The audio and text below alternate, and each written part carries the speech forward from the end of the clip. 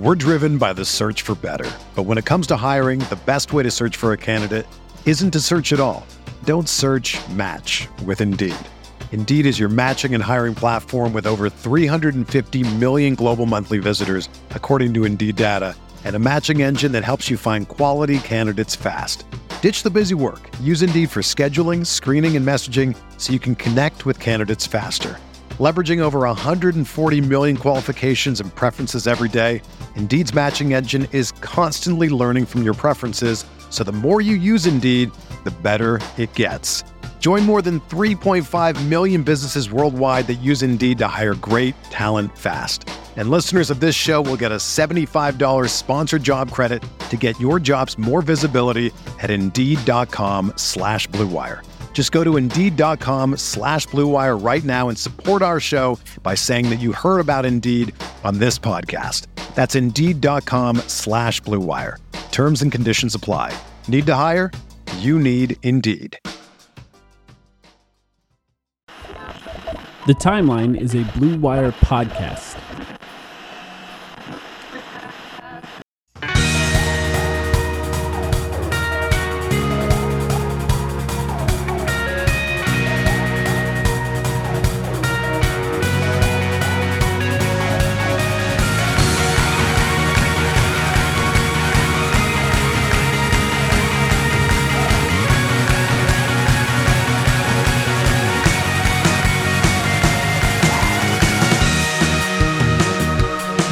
Welcome to the Timeline of Phoenix Suns podcast. My name is Mike. I'm here with Sam, and we're here because there's huge news that we have to talk about, which is, of course, the Phoenix Suns are bringing back the purple jerseys, and we had to have an emergency podcast to talk about that. Sam, how you doing?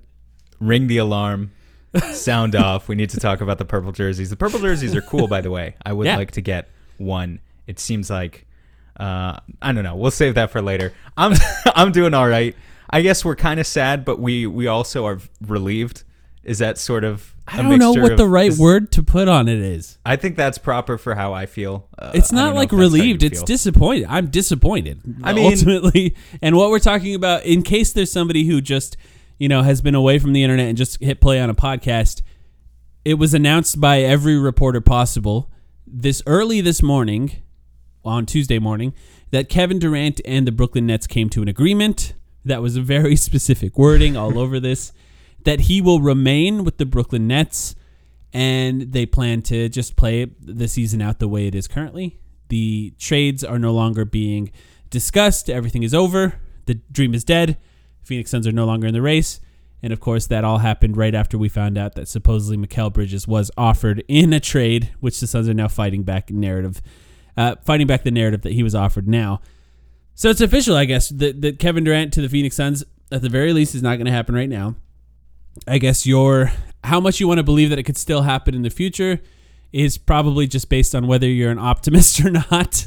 But right now, the Suns are essentially, right now, we don't know what's going to happen now, because I do think that now that this is over, there could be a flurry of moves that happen, Suns or not, that could change rosters up a little bit in the NBA based on people waiting for Kevin Durant. But right now, the Suns basically have the exact same roster minus JaVale McGee, and added a couple guys who are at like the 10th, 11th, 12th spots on the bench.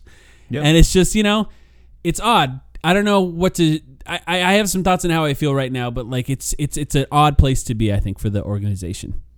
It's definitely an odd place to be at for the organization. Look, I am disappointed too, because I really wanted Kevin Durant. That being said, we ultimately could not force him to come here unless he was willing to put his foot down and really force his way out of the organization when push comes to shove, because we talked all along about how he's got 4 years left on his contract, yada, yada. And it was essential that KD pretty much not engage in this partnership, if you want to call it that he now supposedly has between him and Steve Nash and Sean Marks and Joe Tsai. That he would really have to sit out of training camp and maybe sit out of part of the season and demand, no, this is where I want to go, and I want to go to Phoenix. And that, that all of that would have to break right for the Suns in some way always seemed somewhat far-fetched. Mm-hmm. Of course, at this point, you can still hold out hope. Personally, I'm very skeptical of this current partnership in Brooklyn. I think there's a 0% chance that Kevin Durant plays out the rest of that contract in Brooklyn, and I think it's very likely that he is ultimately traded sometime in the next year or so, regardless. But is the Suns' potential offer, if they, supposedly the Nets aren't interested in Mikal Bridges plus picks. I doubt they would be interested in Mikal Bridges and Cam Johnson plus picks.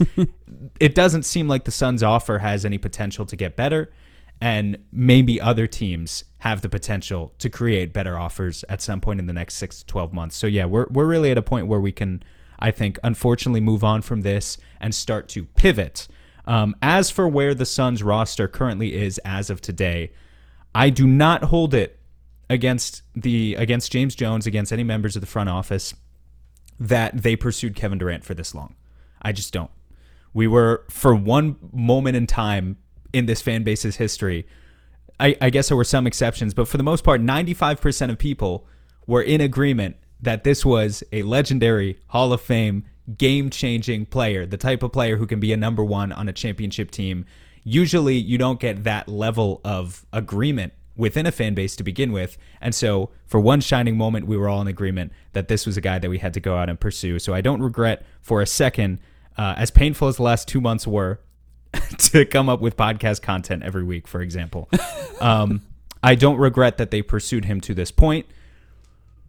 That being said, yeah, the roster is not in the great. Let's hold off on that just a second, though. Yeah, we have not all is not hunky dory. We have work to do. Let's just put it that way. There's a lot of work to do. I just want to just agree with you on that point, because look, I think the fact that the Suns were even in the running for Kevin Durant says a lot about the organization in general. But the other part of it is the fact that James Jones understood what I think you and I believed to be the problem with this team ultimately, to the extent that he was willing to essentially put the entire offseason on hold to try to trade for Kevin Durant, shows an understanding of what this team needs to compete at the highest level. And that is more offense, essentially, more star-level offense, because shot creation, exactly.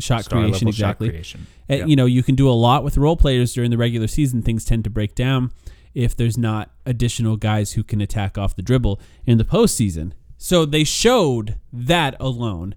And the fact that they didn't change and sort of give up on it before the last second, I think was also smart. You have to do what you can in order to potentially make that move. Did we, and we being you and I and maybe the rest of Suns fans, and I won't put this on anyone outside of the Suns fan base because I think they properly sold this, but did we undersell the amount to which DeAndre in signing that offer sheet sort of ended the possibilities for the Suns to trade for Kevin Durant? And I guess I'm asking that hypothetically, because my answer to that is probably yeah. I think I broke it down recently on Discord and just in messages to you and our other friends, just essentially saying our offer went from DeAndre Ayton and Mikal Bridges, essentially, and then you can put in whatever amount of picks, to just Mikal Bridges and picks. I don't know what you want to say, but that's worse. That just becomes a worse offer. So from the Nets' perspective, they waited as long as possible to try and convince Kevin Durant to change his mind, and they effectively did. Now, if you want to say DeAndre Ayton can still be traded, and now that can come January 15th, maybe they're just holding off to try and trade him on January 15th or as quickly as they can. You might be right. It's possible that things, just because Kevin Durant is staying in Brooklyn doesn't mean things are going to go right in Brooklyn. He asked for the general manager to be fired. He asked for the coach to be fired. He asked to be traded, and he continued that trade demand for 2 months. Things may not go right there. And, from the other side of that, things may not go right in Phoenix. And, there's a possibility that when DeAndre Ayton is allowed to be traded, trade talks start up again. And if DeAndre Ayton agrees to it, because this is a reminder for everyone who forgot, DeAndre Ayton has the ability of vetoing any trade for this season alone. If he agrees to it, that's still something that could happen down the line if you want to hold on to hope.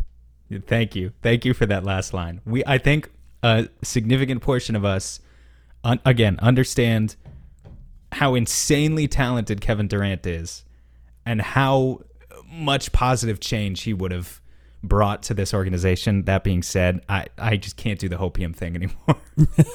We've done 8 to 10 straight weeks of it. I'm not going to lie to the people here. I know you're not doing that either, by the way, but it's just like I'm willing to put it to rest and move on to other options, because if supposedly the Nets weren't interested in DeAndre Ayton this summer, I don't think they're going to be interested in DeAndre Ayton come January 15th, not compared to, say, the other options of, you know, is Toronto putting Scotty Barnes on the table? A lot can change between now and January. Are the Celtics putting Jaylen Brown? It's going to be the same names circulating, maybe some new names as well. Who knows, man? Are the Thunder willing to put SGA on the table? He's one of possibly our pivot number one option. He's kind of my next guy who I'd be willing to start a hopium campaign over, if you will. But and the point is here, the Suns need to pivot, right? None of the pivots, well, I guess maybe this isn't necessarily true, so maybe I should ask in a more open-ended way. It feels to me, and you can comment on this, it feels to me like the Suns need to pivot. The pivot is not going to come before opening day, before training camp. Yeah. This feels to me like the roster going into the season. Now, that does not mean it's the roster going into the playoffs. And as I've said a million times before, if this is the roster going into the playoffs, barring some insane development on the part of DeAndre Ayton or Mikal Bridges that turns either one of them into a clear-cut, unanimous top 20, 25 NBA player this season, if you take this exact roster into the playoffs, you're going to get your ass clapped for a second year in a row in the second round. That's just kind of how things look. And it could be worse, depending on how Chris Paul looks at the end of the season. But you do have plenty of time to make that pivot. And to bide your time until the trade deadline. But I just wanted to bring that up because I heard you say before you feel like a flurry of moves could be coming. Can you expand on that? Well, let me a little bit. Well, I think there's it happened today. Even Isaiah Thomas tweeting out after Kevin Durant news was announced, he said, "Okay, can we sign now?" You know, referring to him and the rest of the guys who are waiting for roster spots. And you know, there's still cap space out there for some teams, including the Suns. And I think that other trades were probably on hold, maybe even including the Donovan Mitchell trade, which we can talk about in a second, due to all of the assets that could have been involved in a Kevin Durant trade. But what I want to do, I think the way that we should frame this is now just quickly break down the Suns roster from two different perspectives. Now, I know what's going to happen today. There's going to be a lot of people that are going to say, yeah, Kevin Durant didn't sign on the Suns, but look how great everything is right now with the Suns. And from the perspective of we could be a 19-win team, they're 100% right. From the perspective of winning a championship, they're just wrong. They're just wrong. The Suns are not in the place where they, I think, can be taken seriously as a contender right now, especially in a West that is better than it was in the last two seasons when they arguably had the best chance that they've ever had to win a title. Now it gets harder, and one of their best players has gotten older. But, and I just want to say that from the perspective of, sorry that we're not necessarily going to be those guys that are going to talk you into this roster right now. But what you have right now we shouldn't have to. I mean, you guys know, you listen to this podcast. Yeah. We have Chris Paul, we have Devin Booker. Chris Paul and Devin Booker, maybe the only two players we knew for sure were going to be on the team at the beginning of this, meaning the two players that probably were most involved with recruiting Kevin Durant, right? Can we say that? There's nobody else that we can say for sure was involved, right? No, it's those two guys. I do wonder what they're thinking right now, though. Exactly. This is my point. This is exactly where I'm going with this. You have those two guys who wanted Kevin Durant. Now they're coming back onto the team. You have Mikal Bridges. You have Cameron Johnson. Two guys that were in the most rumors to be traded for Kevin Durant. You have DeAndre Ayton, who returned on an extension. Yes, he got his money, but he had to sign on another team to do it, and everybody knows that they were trying to trade him for Kevin Durant. Then you have Jay Crowder, who effectively asked to be traded off of the team essentially 2 weeks ago. And that is your main core of guys that's returning back to this team. And then, of course, you have other guys. You have the new guys that are back. You have Dario Saric, who's coming back. You have Bismack Biyombo. Sort of the guys who are just happy to be here. But your main core of players, you could make a case for every single one of them that they may not be fully happy with what the Suns are doing to return this next coming season. I mean, the vibes definitely feel off. Can I just, beyond that though, I just want to do one more perspective from this, because now that I've killed everybody's hopes and dreams. The Suns also have every first round pick that they can possibly have of their own for the next few years. They have Mikal Bridges on a good and tradable contract. They have DeAndre Ayton on a good and tradable contract. They're likely going to sign Cameron Johnson to an extension. They have Monty Williams signed long-term. They have Devin Booker signed long-term. And they have James Jones, for as much as people want to gripe about him right now and today, has done a good job as a general manager for the Phoenix Suns, has only made them better in every year that he's been a general manager. Has only increased their win percentage by 300%. Yes. Exactly. Or so. So let's just say, right now, the team that they have, you could make a case, once again, that every single player could potentially at least be a little bit upset with what happened this offseason, assuming nothing else happens, of course, going into the season. Beyond that, you still have a general manager with essentially a war chest of assets that he could potentially use to upgrade the team in the future. That war chest of assets, as we've talked about on this podcast, means nothing if you never do anything with it, but they still have it. And I think those are the two perspectives I am juggling with right now as far as how this team looks going forward. Well, I think juggling is the right word, because I really think we're in a place of uncertainty that we haven't been before, and we do kind of all know the answer. I think that something has to change. By the way, when you talk about all these players and the potential for discontentment among them, it's very natural, and in fact, I've seen some people reply to various tweets of yours this way. They're adults. This is their job. Exactly. You knew exactly where I was going for it. They're adults. These are the bootstraps guys, right? Yeah. They pretend like humans aren't humans. Well, they're old timers. They're real 80s NBA fans, if you will. Right. But the thing is, those people aren't necessarily wrong, and in fact, there are guys on this roster where if you had to ask if I was willing to bet, would they be professional and just play through it? And I think Mikal Bridges has done. He's basically just been trolling the fan base on Twitter with his tweets. He understands what's going on, but he's gone about it in a very tongue-in-cheek way that I don't actually think reflects that anything about his game or his approach to the game of basketball is going to change. That's just his personality. Now, for some of these other guys, Jay Crowder? I don't know. It's just that we can't guarantee anything. Yes, these guys are adults. Yes, I don't believe that these guys' feelings are actually all hurt to the point that, I don't know, it is causing this catastrophic identity crisis in all of them.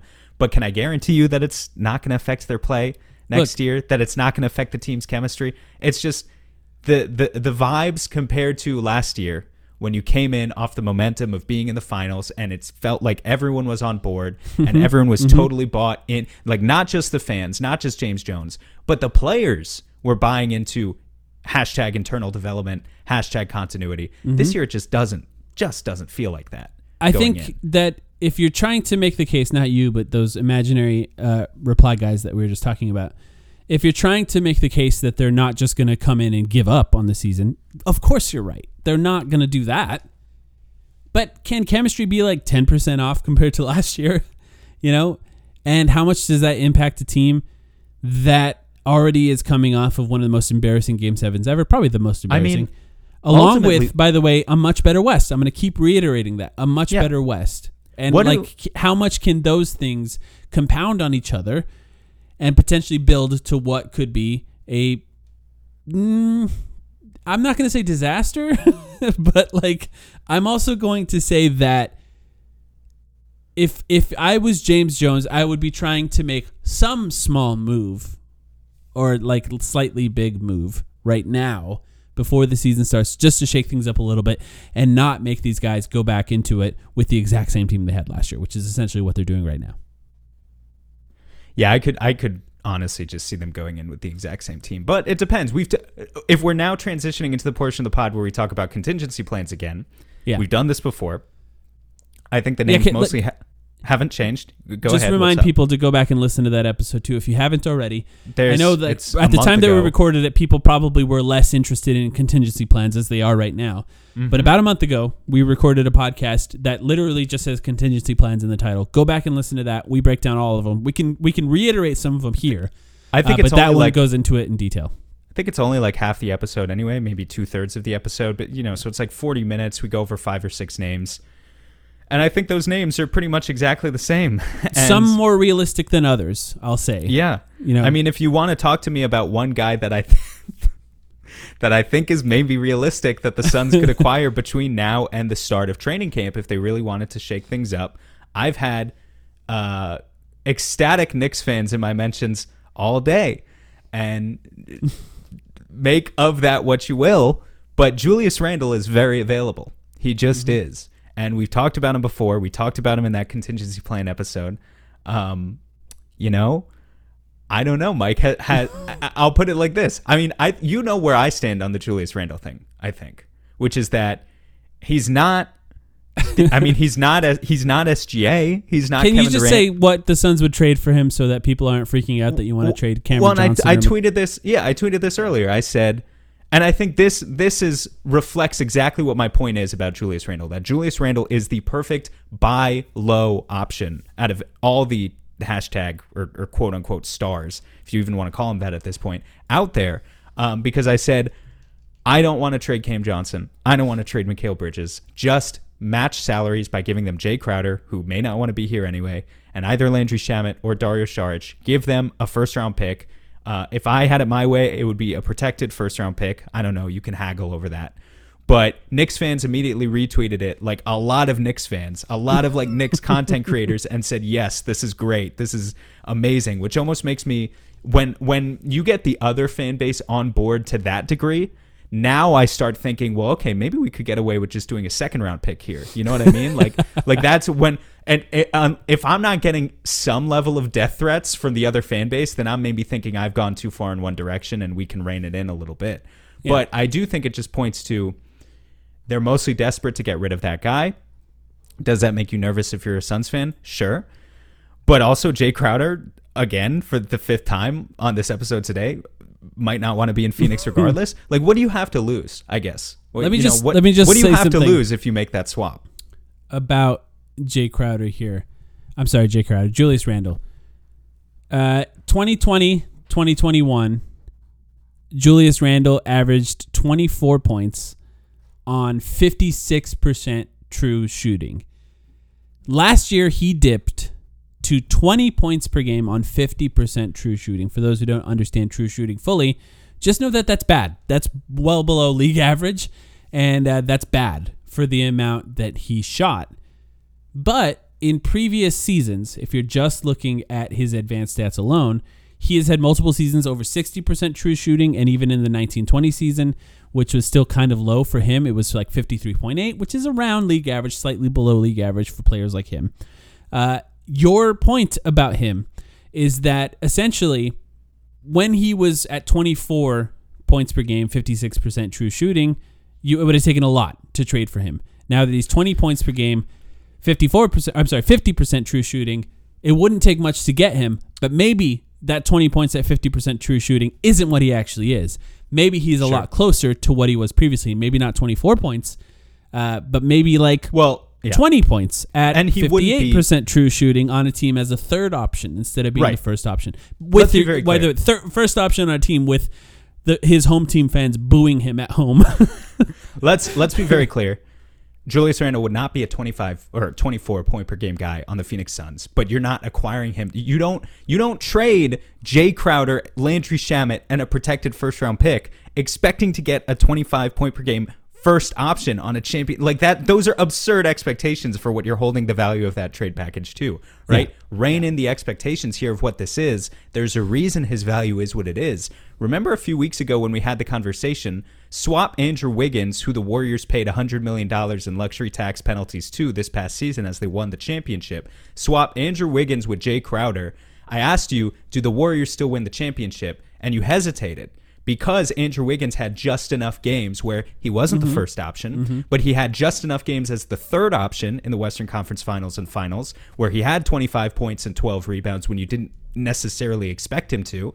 And voila, you won the fucking thing, right? So it's a similar concept here of Jay Crowder just can't give you that.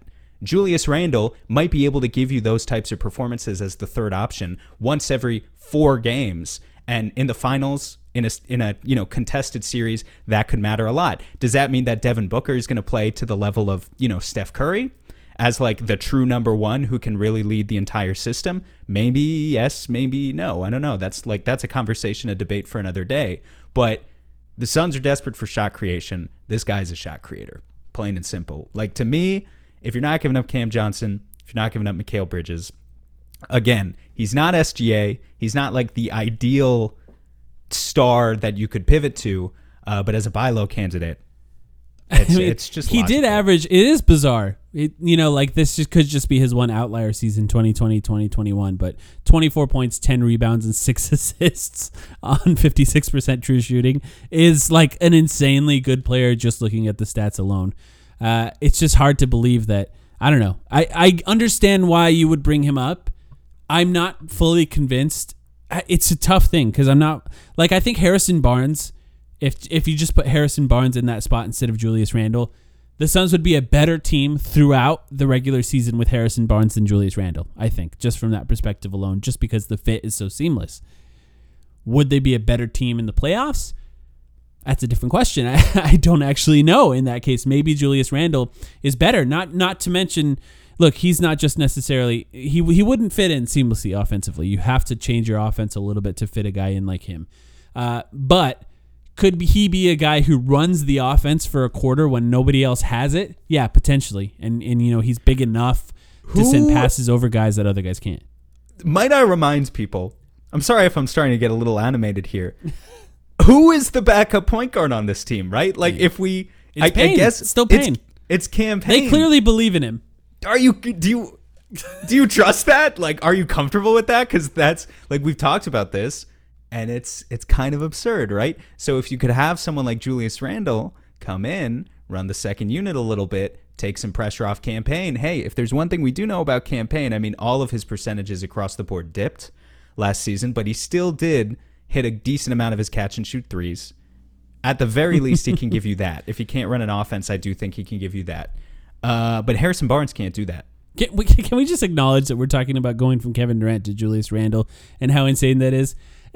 Why is it insane? It's just so depressing. It's just I've depressing. Been on this. I've been doing this for months. I Give know. me my flowers. Give me my right. flowers. This has been my narrative. I'm ready to run this fucking shit into the ground. I don't care how many people hate me for it. This is about to be my entire It's just fucking depressing, brand. man. It's just depressing to go from like a guy who's like one of the greatest players of all time to a guy who had a good season once, and you're betting and banking on him potentially getting back to whatever that was. And by the way, has had trouble fitting in on every team that he's been on in Julius Randle, so that's a little scary too. The masochist that I am, and the masochists that I know most Suns fans are, I find it, again, freeing. My spirit is free from the last 8 or 10 weeks that we've been talking about this stuff. And honestly, like, if you haven't found it within you to laugh a little bit about this stuff by now, it's kind of funny. Yeah. This has been a frustrating offseason, but it's also just basketball. And from the just basketball perspective of it, when you take a step back, it's kind of funny. I'm sure Chris Paul doesn't see it that way as he's trying to scrap to a ring in his 18th season or whatever. But from an outsider's perspective, it's a little funny. Who were the other? Okay, so we had Harrison Barnes.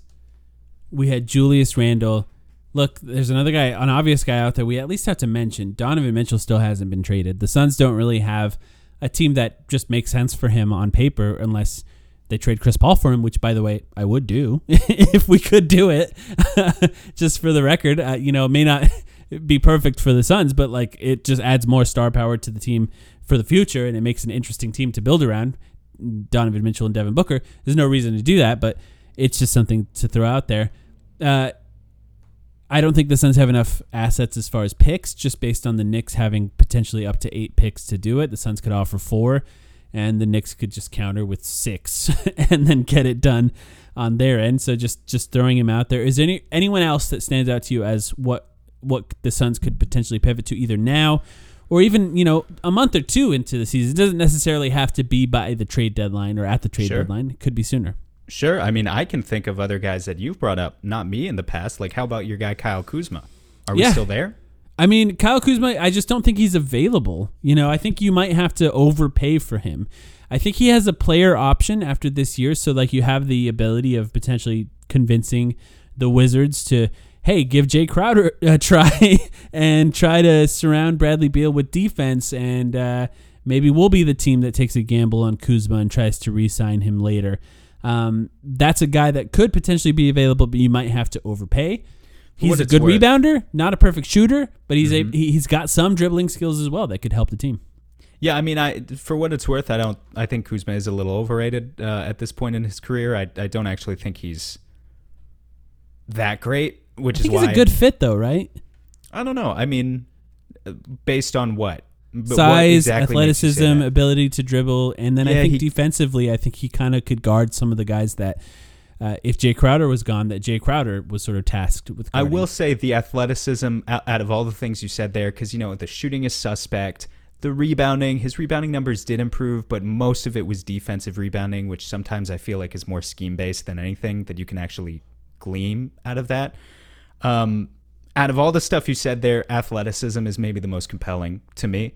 I would be most inclined to agree with that. I do think if there's one thing Julius Randle is not going to solve on the Suns, it's that the Suns have a lot of ground-bound players who don't exactly get up there. Whether it's for rebounding, whether it's for rim protection. I mean, they have a couple. They have DeAndre Ayton, obviously. But the Suns could use some more athleticism, and I do think Kuzma would provide that. Yeah, he would be an upgrade in that realm. Mm-hmm. I mean, anyone else? Outside of those, let's see. We mentioned Barnes. We mentioned him. We mentioned Mitchell, Randle. SGA is like this long-term vision that if he's just unhappy being with OKC, for those who didn't listen to the other episode, that's like this long shot that if he becomes available and you haven't traded all your assets for Kevin Durant, well, then you pivot and trade for him, and that would be ideal. He's friends with Chris Paul, would be a perfect fit next to Devin Booker long-term when Chris Paul's gone, and I think would enjoy being coached by Monty Williams. I think he'd be an excellent fit. But that's something that's just, it can't happen now. For example, it would have to be trade deadline or next offseason. I think those are all the main targets at this point, though, unless people want to drop other suggestions. You're always welcome to do so. Yeah. I guess we have heard other names. I think some people still bring up Lowry, Markkanen, that is. Yeah. There's no way they trade him. He's fine. I mean, he's not a big deal to me, to be honest. I think he's an interesting fit because he's huge and he can play power forward, which is just a rare combination. Defensively, he showed a lot for the Cavs this last year that I think I just didn't expect. He guarded a lot of threes. He was essentially their small forward in their starting lineup, and I didn't expect him to be able to move his feet the way he did. So that combination of size and ability to shoot without losing a lot defensively is something that you don't really get from anyone else in the Suns. Yeah, he's all right. I like it. I just don't think he's available. He's fine. I don't see him as a huge upgrade over Crowder. That's, I guess, all I'm saying. Other obvious upgrades over Jay Crowder for a starting forward spot. No, I don't see it. Which brings us. Send them to us. I think let's take a quick break, and I want to talk about that a little bit more. But if you have any other options that you can think of as contingency plans, send them our way. We'll talk about them on a future episode. And there's a chance that by the time we record next, something has happened because the Suns may have. Now's their chance to do something before the season. There's not a lot of time, 4 weeks before training camp starts at this point. So now's their chance to do something. We'll be right back.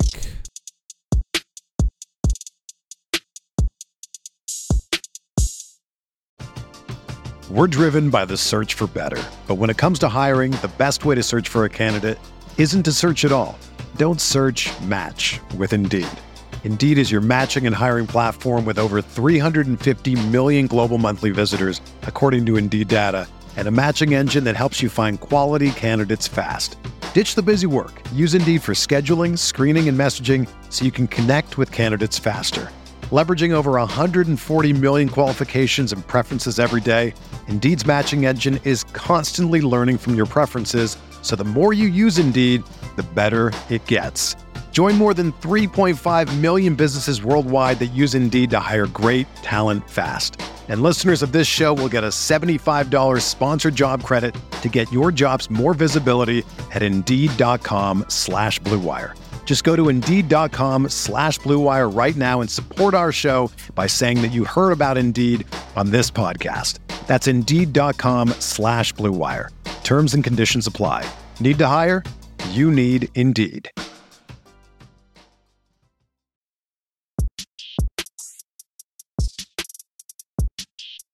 Sam, last week I mentioned that I asked you a question about Jay Crowder.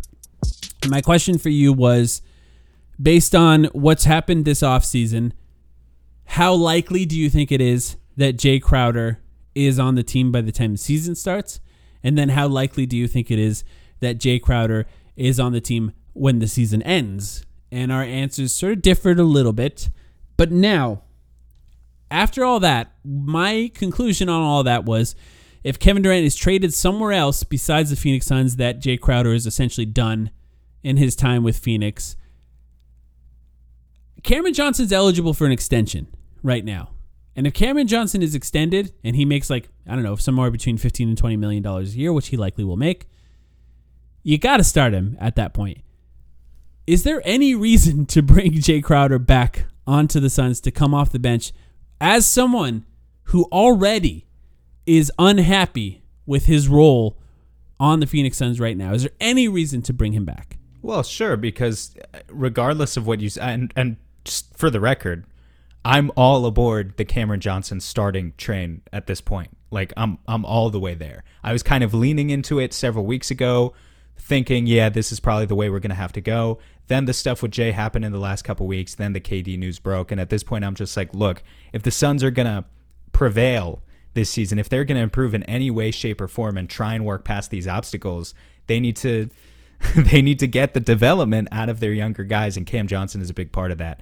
And I think we talked about him recently in an episode about specifically kind of what he did when he was in the starting lineup and just reminding people of the impact that he had. So I'm all the way there. With Jay, my answer kind of remains unchanged from when you asked me last week. Yeah. I just if the offers aren't there, man, the offers aren't there. Like, this is something that I get it. For what it's worth, I think we should bring up, whether you want to believe him or not, what Gambo is reporting at this point is that he's under the belief that the Suns that are looking for a post-up power forward. Yes, A, that the Suns are looking for a post-up power forward, but B, that they're running it back to start the season, that he thinks they're bringing Jay back, at least at the beginning, and I am inclined to believe that report.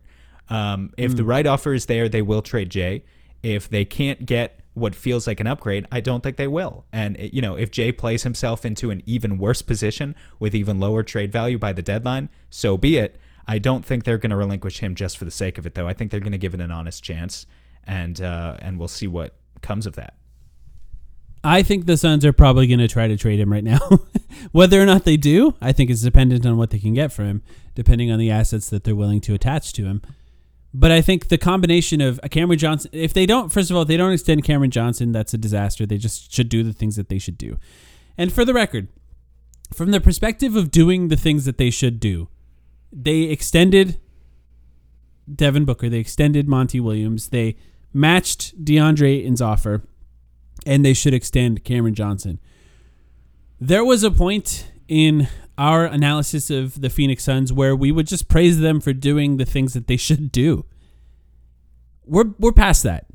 We're just past that. They should just do the things that they should do because that's what teams do, and then judge them based on what they do beyond that, because it's what they do beyond that that makes them a contender.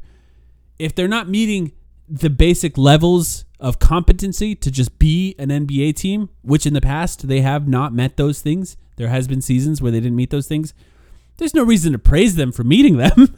It just is what they're supposed to do. And at this point, what they're supposed to do is extend Cameron Johnson. Had they extended DeAndre Ayton when they could have, there's a possibility Kevin Durant's on the team right now. They did not extend DeAndre Ayton when they could have. And look, maybe they tried and DeAndre Ayton wasn't willing to work with them, but maybe they should have tried a little harder too. At this point, they need to extend him. We just know what they would have had to do. They would have had to offer the 5-year max right then. They had to offer the 5-year max, or I don't know. I don't know what their other options were. Find a way to not make it the 5-year max, but to pay more. This is something David brought up than other teams could. Yeah, I think if we're talking about the negotiations between the Suns and Ayton last summer, I think Ayton and Duffy, as his representation, would have just turned that down. But that's fine. Maybe they would have. They definitely could have. You have a point that if they had done that, I don't know how everyone would have felt about that extension at the time. But maybe they would have had a better shot at KD.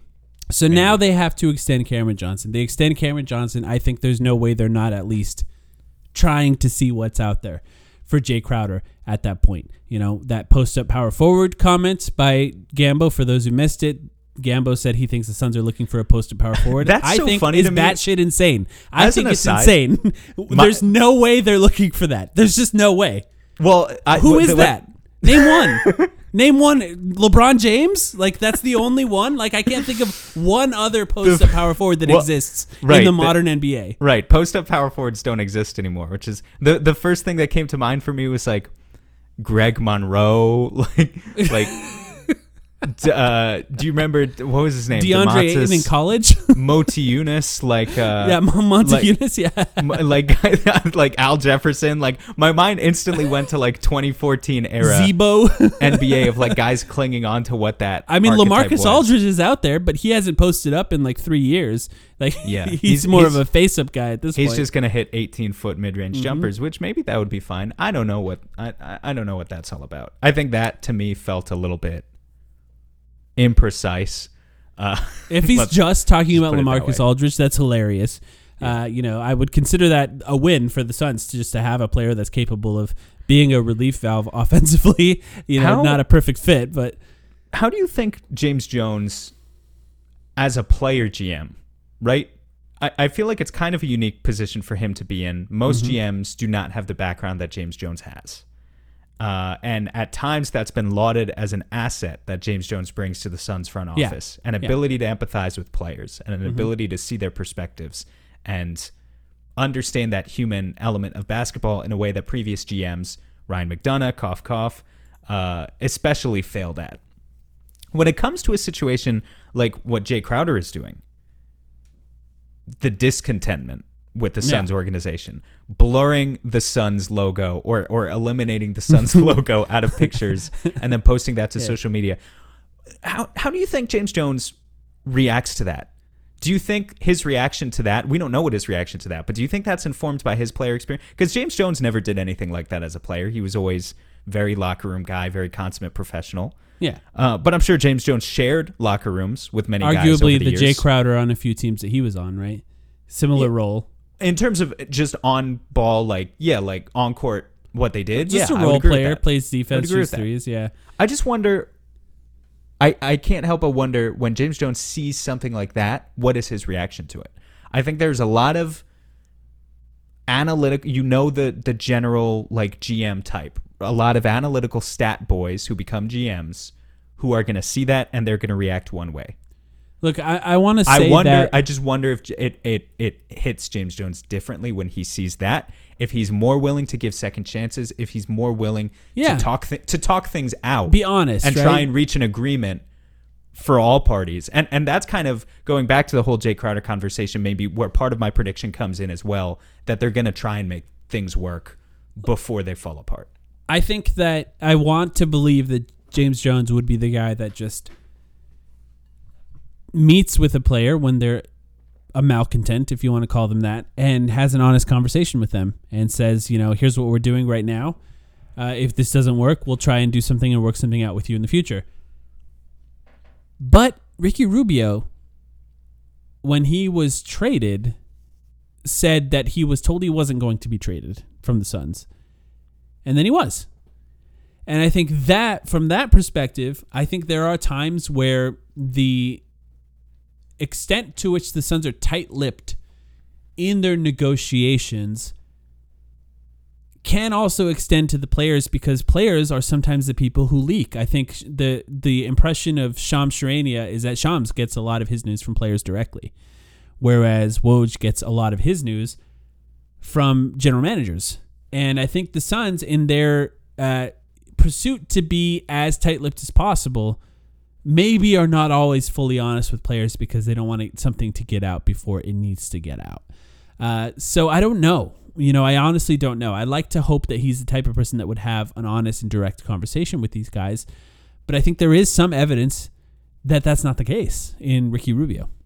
Yep, that's fair. That Rubio report, by the way, only came out, I think, that came out recently, didn't it? That came out this summer.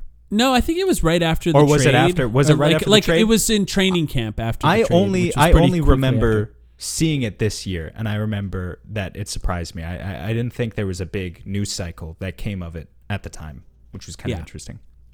Yeah, it'll be interesting to see what they do with Jay Crowder. I think there is a chance. There is a chance by the next time you and I record, which will be about a week from now, outside of a Patreon podcast, that we're talking about a slightly different roster, whether it be Jay Crowder or someone else.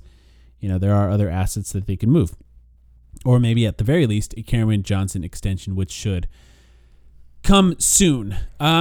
There's a few other things I want to talk about, but this one other thing I had in my notes that I wanted to talk to you about. It's something small, but I think that I want to dovetail it into a conversation about something bigger. And this was, the Suns recently added a front office member to their front office. His name is A.D. Malhotra. He's from Baylor. And Malhotra was on a podcast, a radio show recently that was released as a podcast in Texas, where Baylor is.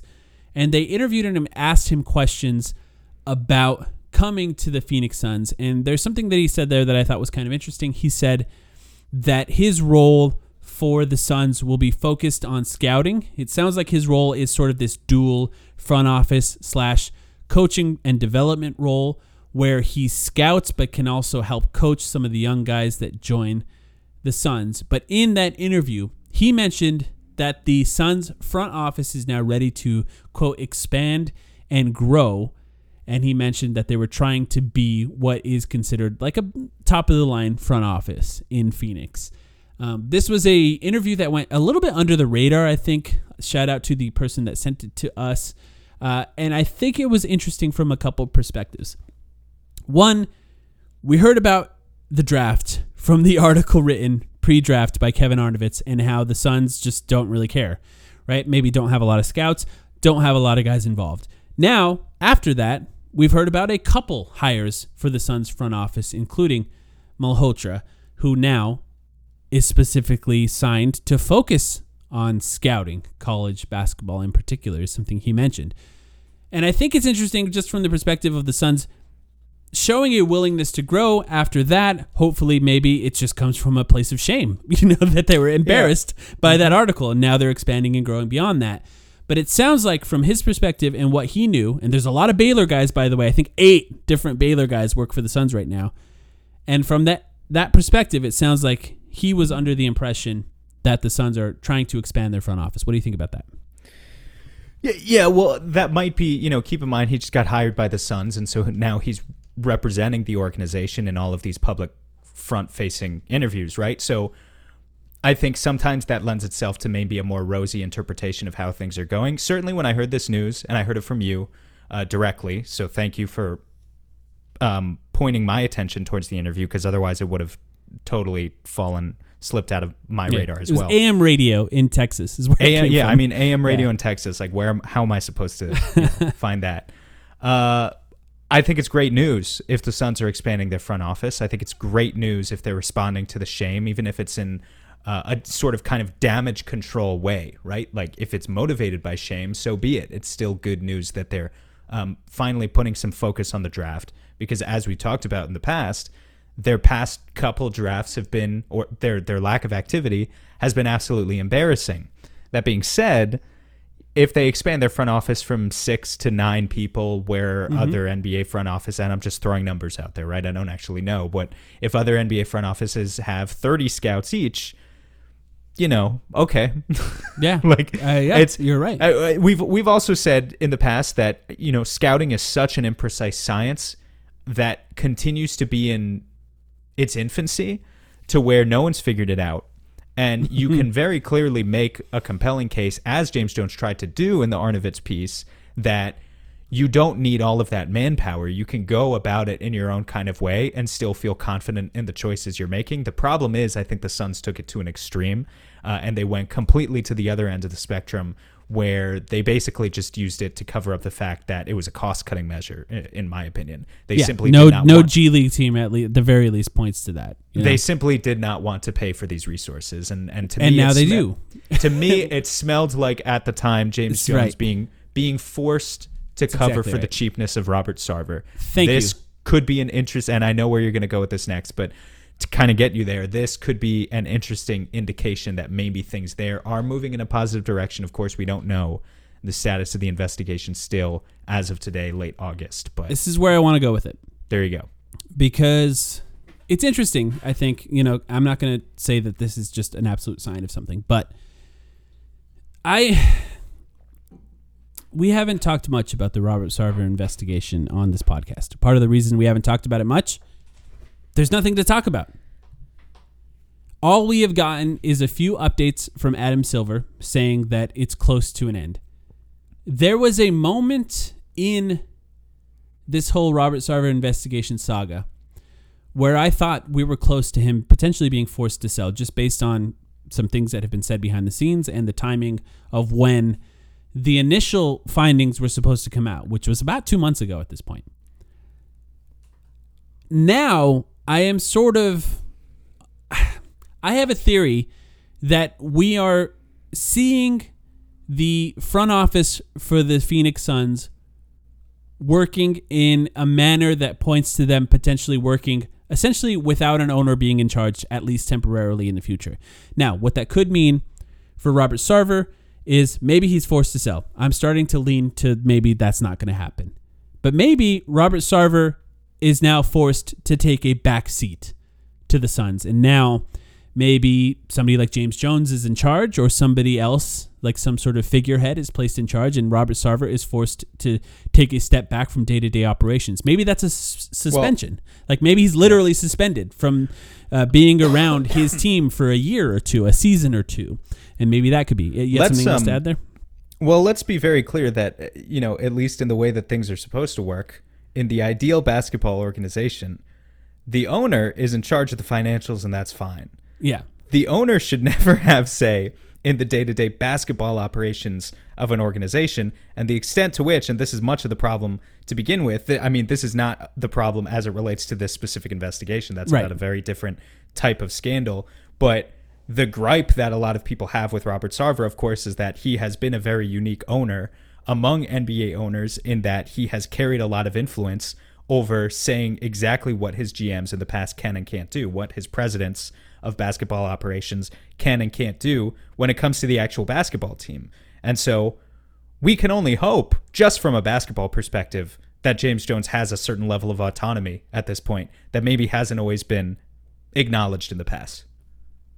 A month ago, almost a month ago today, Morgan Cato was hired by the Phoenix Suns. Morgan Cato became the first black woman to be an assistant general manager for an NBA team. Morgan Cato also previously worked for the NBA. When Morgan was asked about what it was like meeting Robert Sarver, do you know what she said, Sam? I don't know. What did she hasn't met him. She hasn't met him at all. And this is the assistant general manager for the Phoenix Suns, somebody who went through the entire interview process to work for the Phoenix Suns without even meeting the owner. It's just, that's interesting. I think she deserves a role. I think it sounds like somebody who's probably going to be really good for the organization as a whole, and somebody who clearly came recommended by the NBA, maybe more than recommended. I don't know, but the idea that she would not meet Robert Sarver, and that the Suns front office is doing things that sort of are maybe antithetical to what Robert Sarver believes as far as cost cutting, could potentially point to an outcome of this investigation being some sort of version of the Suns working without Robert Sarver, short-term or long-term, depending on what happens with it. The thing is, it's one thing for the Suns organization to work outside of Robert Sarver, be that temporarily or permanently. It's another thing for the Suns to make decisions in terms of, being as autonomous as to say we're going to expand, because the money has to come from somewhere. Well, maybe it implies another owner is in charge temporarily. There are other people. We've talked John about Jahm Najafi in the past, and that's exactly where I was going with this. It implies that there are other sympathetic parties within the Suns organization, minority owners perhaps, who look at things differently and are willing to pump a certain investment into the organization. And again, all of this is speculation on our part. This is maybe the most we've talked about this in weeks, as you pointed out, Mike, because we just have not had anything to go on. The last update was 5 weeks ago from Adam Silver, where he said the organization was in its final stages. It's close. That was 5 weeks ago. The investigation is close, yeah. But now that Kevin Durant has been laid to rest... He's still alive, for the record. Sorry, perhaps poorly phrased.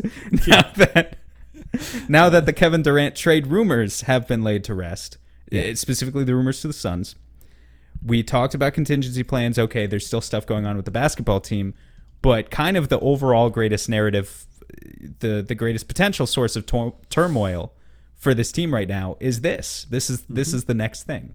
This is the next pin to drop. And I think there's even some outside pressure from the likes of Al Sharpton he's putting pressure on sponsors, which is one of the best ways to get things done in the NBA, is to go after their money. He's talking about PayPal potentially cutting ties due to this investigation just not happening, or just what we know is enough in his mind. And I think in some ways he's right.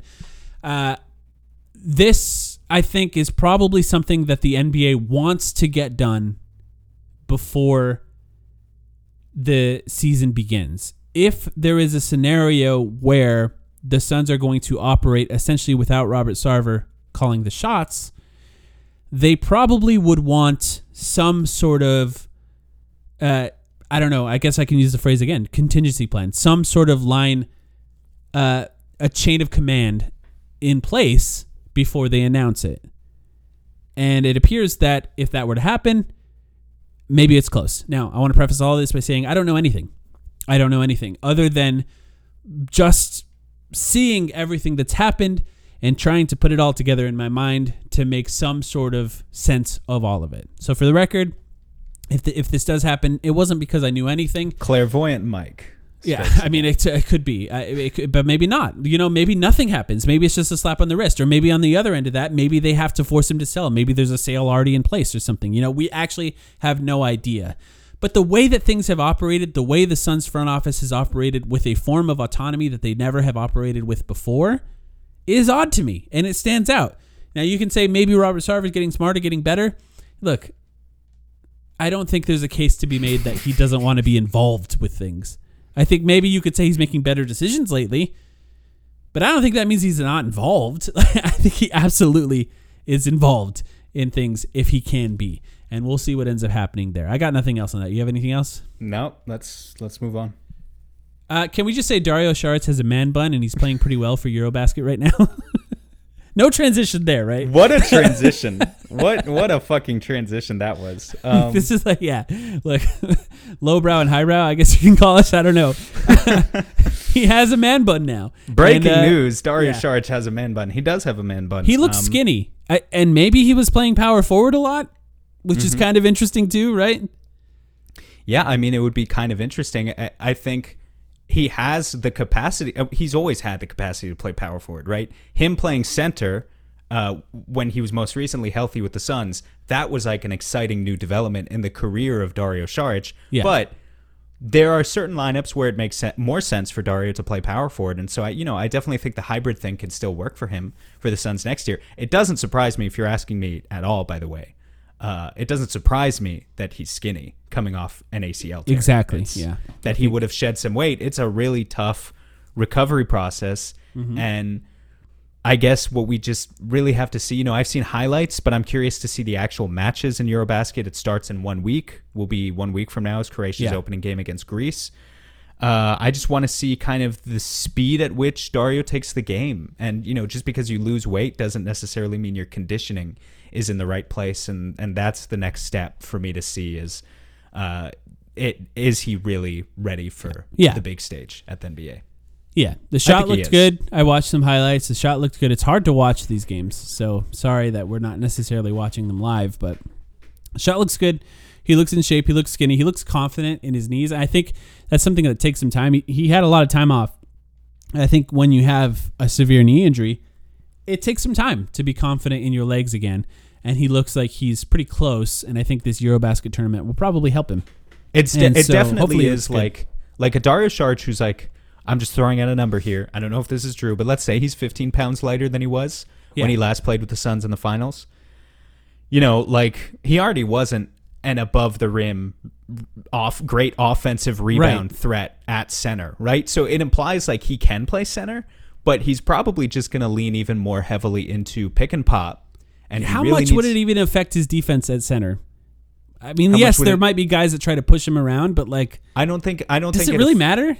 I don't think it affects his defense. I do think it affects the overall defensive scheme if a significantly lighter Dario is pulling down 5.5 rebounds per 36, and he's playing center. That could be an issue. Yeah, that's a good point. There are certain areas. We'll put him next to a post-up power forward, and then. Well, if you put him next to Torrey Craig or Ish Wainwright, Greg Monroe, Ish Wainwright isn't necessarily such a great rebounder either. If you put him next to Torrey Craig, maybe it's not so much of an issue. Yeah, that's a good point. Yeah. But otherwise, there's certain lineups. Basically, Dario's ability to we joke a lot about him unlocking everything in the Suns' offense this year. He needs to let it fly. What do you mean joke? I do believe it to an extent, but he needs to let it fly. He needs to let it fly frequently. He has to dribble some too, and he has to pass. And he needs to dribble and pass. He just needs to take these things that were supposed to be his best assets coming into the NBA, where we've seen him succeed before, and kind of push them to their limits, because at this point in his career, I think we understand the athletic limitations of who Dario Saric is as a player. It doesn't mean that he can't contribute. He can still be a very positive contributor. But he just needs to shoot and pass the fuck out of the basketball, and hopefully he's capable of doing that. Yeah, it's just like adding LeBron to your team, basically. I know we joked about it to start, but the Suns are adding back throwback purple jerseys, and they look fantastic. They introduced them in a video on their social networks with DeAndre Ayton in like some sort of 90s style video, and they look great, and he looks great in them, and DeAndre Ayton is like genuinely funny and stuff like that. And I'm actually thinking when I watched that, how come he's not in more stuff like being marketed? Because he's funny and he like knows how to be kind of goofy. But what did you think of the jerseys? Yeah, I'm excited. I definitely want to get one. It seems like it's going to be kind of hard to get one. So the Suns announced the whole jersey and then said they're not for sale. Supposedly, thanks to Espo, we did hear that they should be available around training camp, so we'll see if they end up being available. But for those who haven't followed it, no Valley jerseys this year, which does kind of suck. Yeah. I think these purple jerseys sort of make up for the loss of those Valley jerseys. They're trying to replace the Valley jerseys, but in a way, look, I'm not going to lie, that kind of sucks for me personally, because I actually never got a Valley jersey. It's impossible, They were impossible to get online. You even flew all the way to Phoenix and they weren't here. Exactly. They were impossible to get online, so I went to Phoenix one time last year. We saw a few games together, and I tried to go to the team shop a couple different times. They were out of Valley jerseys, so I was not able to procure one. But for the people who already have one, I do think it makes it more special that you're not like wearing them out, and that they kind of reflect a certain era of Suns basketball that hopefully people have fond memories of mostly. If we talk about the last 2 years, right? So I will. I don't think that's necessarily a bad thing. Hopefully we have just as many fond memories when we look back on the era of the rebirth of the purple 90s jerseys, and not that this was the era where the Suns collapsed entirely. and they're returning the normal white home jerseys. They're bringing back the purple jerseys, replacing the Valley jerseys as essentially a black jersey with a orange gradient PHX on the front, for those who missed it. And then they have a special, I think, City Edition turquoise jersey, which is just a completely different color scheme that they're bringing back next year. So the jerseys will still be interesting, but the Valley jersey is going to be something that feels a little bit missing, and that purple jersey, which looks amazing, will make up for it. I can't wait until we're old enough to get like 2000s nostalgia, like the ugly ones. Bring me back. Bring me the gray sleeve jerseys. Bring me not those. The gray sleeve jerseys, 2010s. That was the worst jersey they've ever put out. Who was it Who was it that modeled the jerseys but never played a game for the Suns? Caron Butler. He was in Butler. The orange one. You're thinking of the all orange jerseys with the sleeves. Those are bad too. Ooh, those are bad, I'm even the thinking Eric about Bledsoe era. I'm thinking about 7 seconds or less era. The like orange. Those are pretty ugly too. I mean, in my opinion, the orange and gray jerseys or the purple and gray jerseys were pretty ugly. But I wouldn't mind if they brought them back at some point. Oh yeah, I mean the nostalgia will definitely work on us. Like once we see Devin Booker put it on, we'll be like, nice. Like we're definitely gonna enjoy that. But gray is not a Suns color. I don't support that. But yes, that's all we got. You got anything else? I think that's all for this week. We'll be back with Patreon episode tomorrow. Yes, I think so. Where we'll talk about some stuff. We have to think about some stuff. Yes, and then back next week, maybe talking about some moves if the Suns make some moves. We appreciate you guys. If you want to join the Patreon, patreon.com/thetimeline.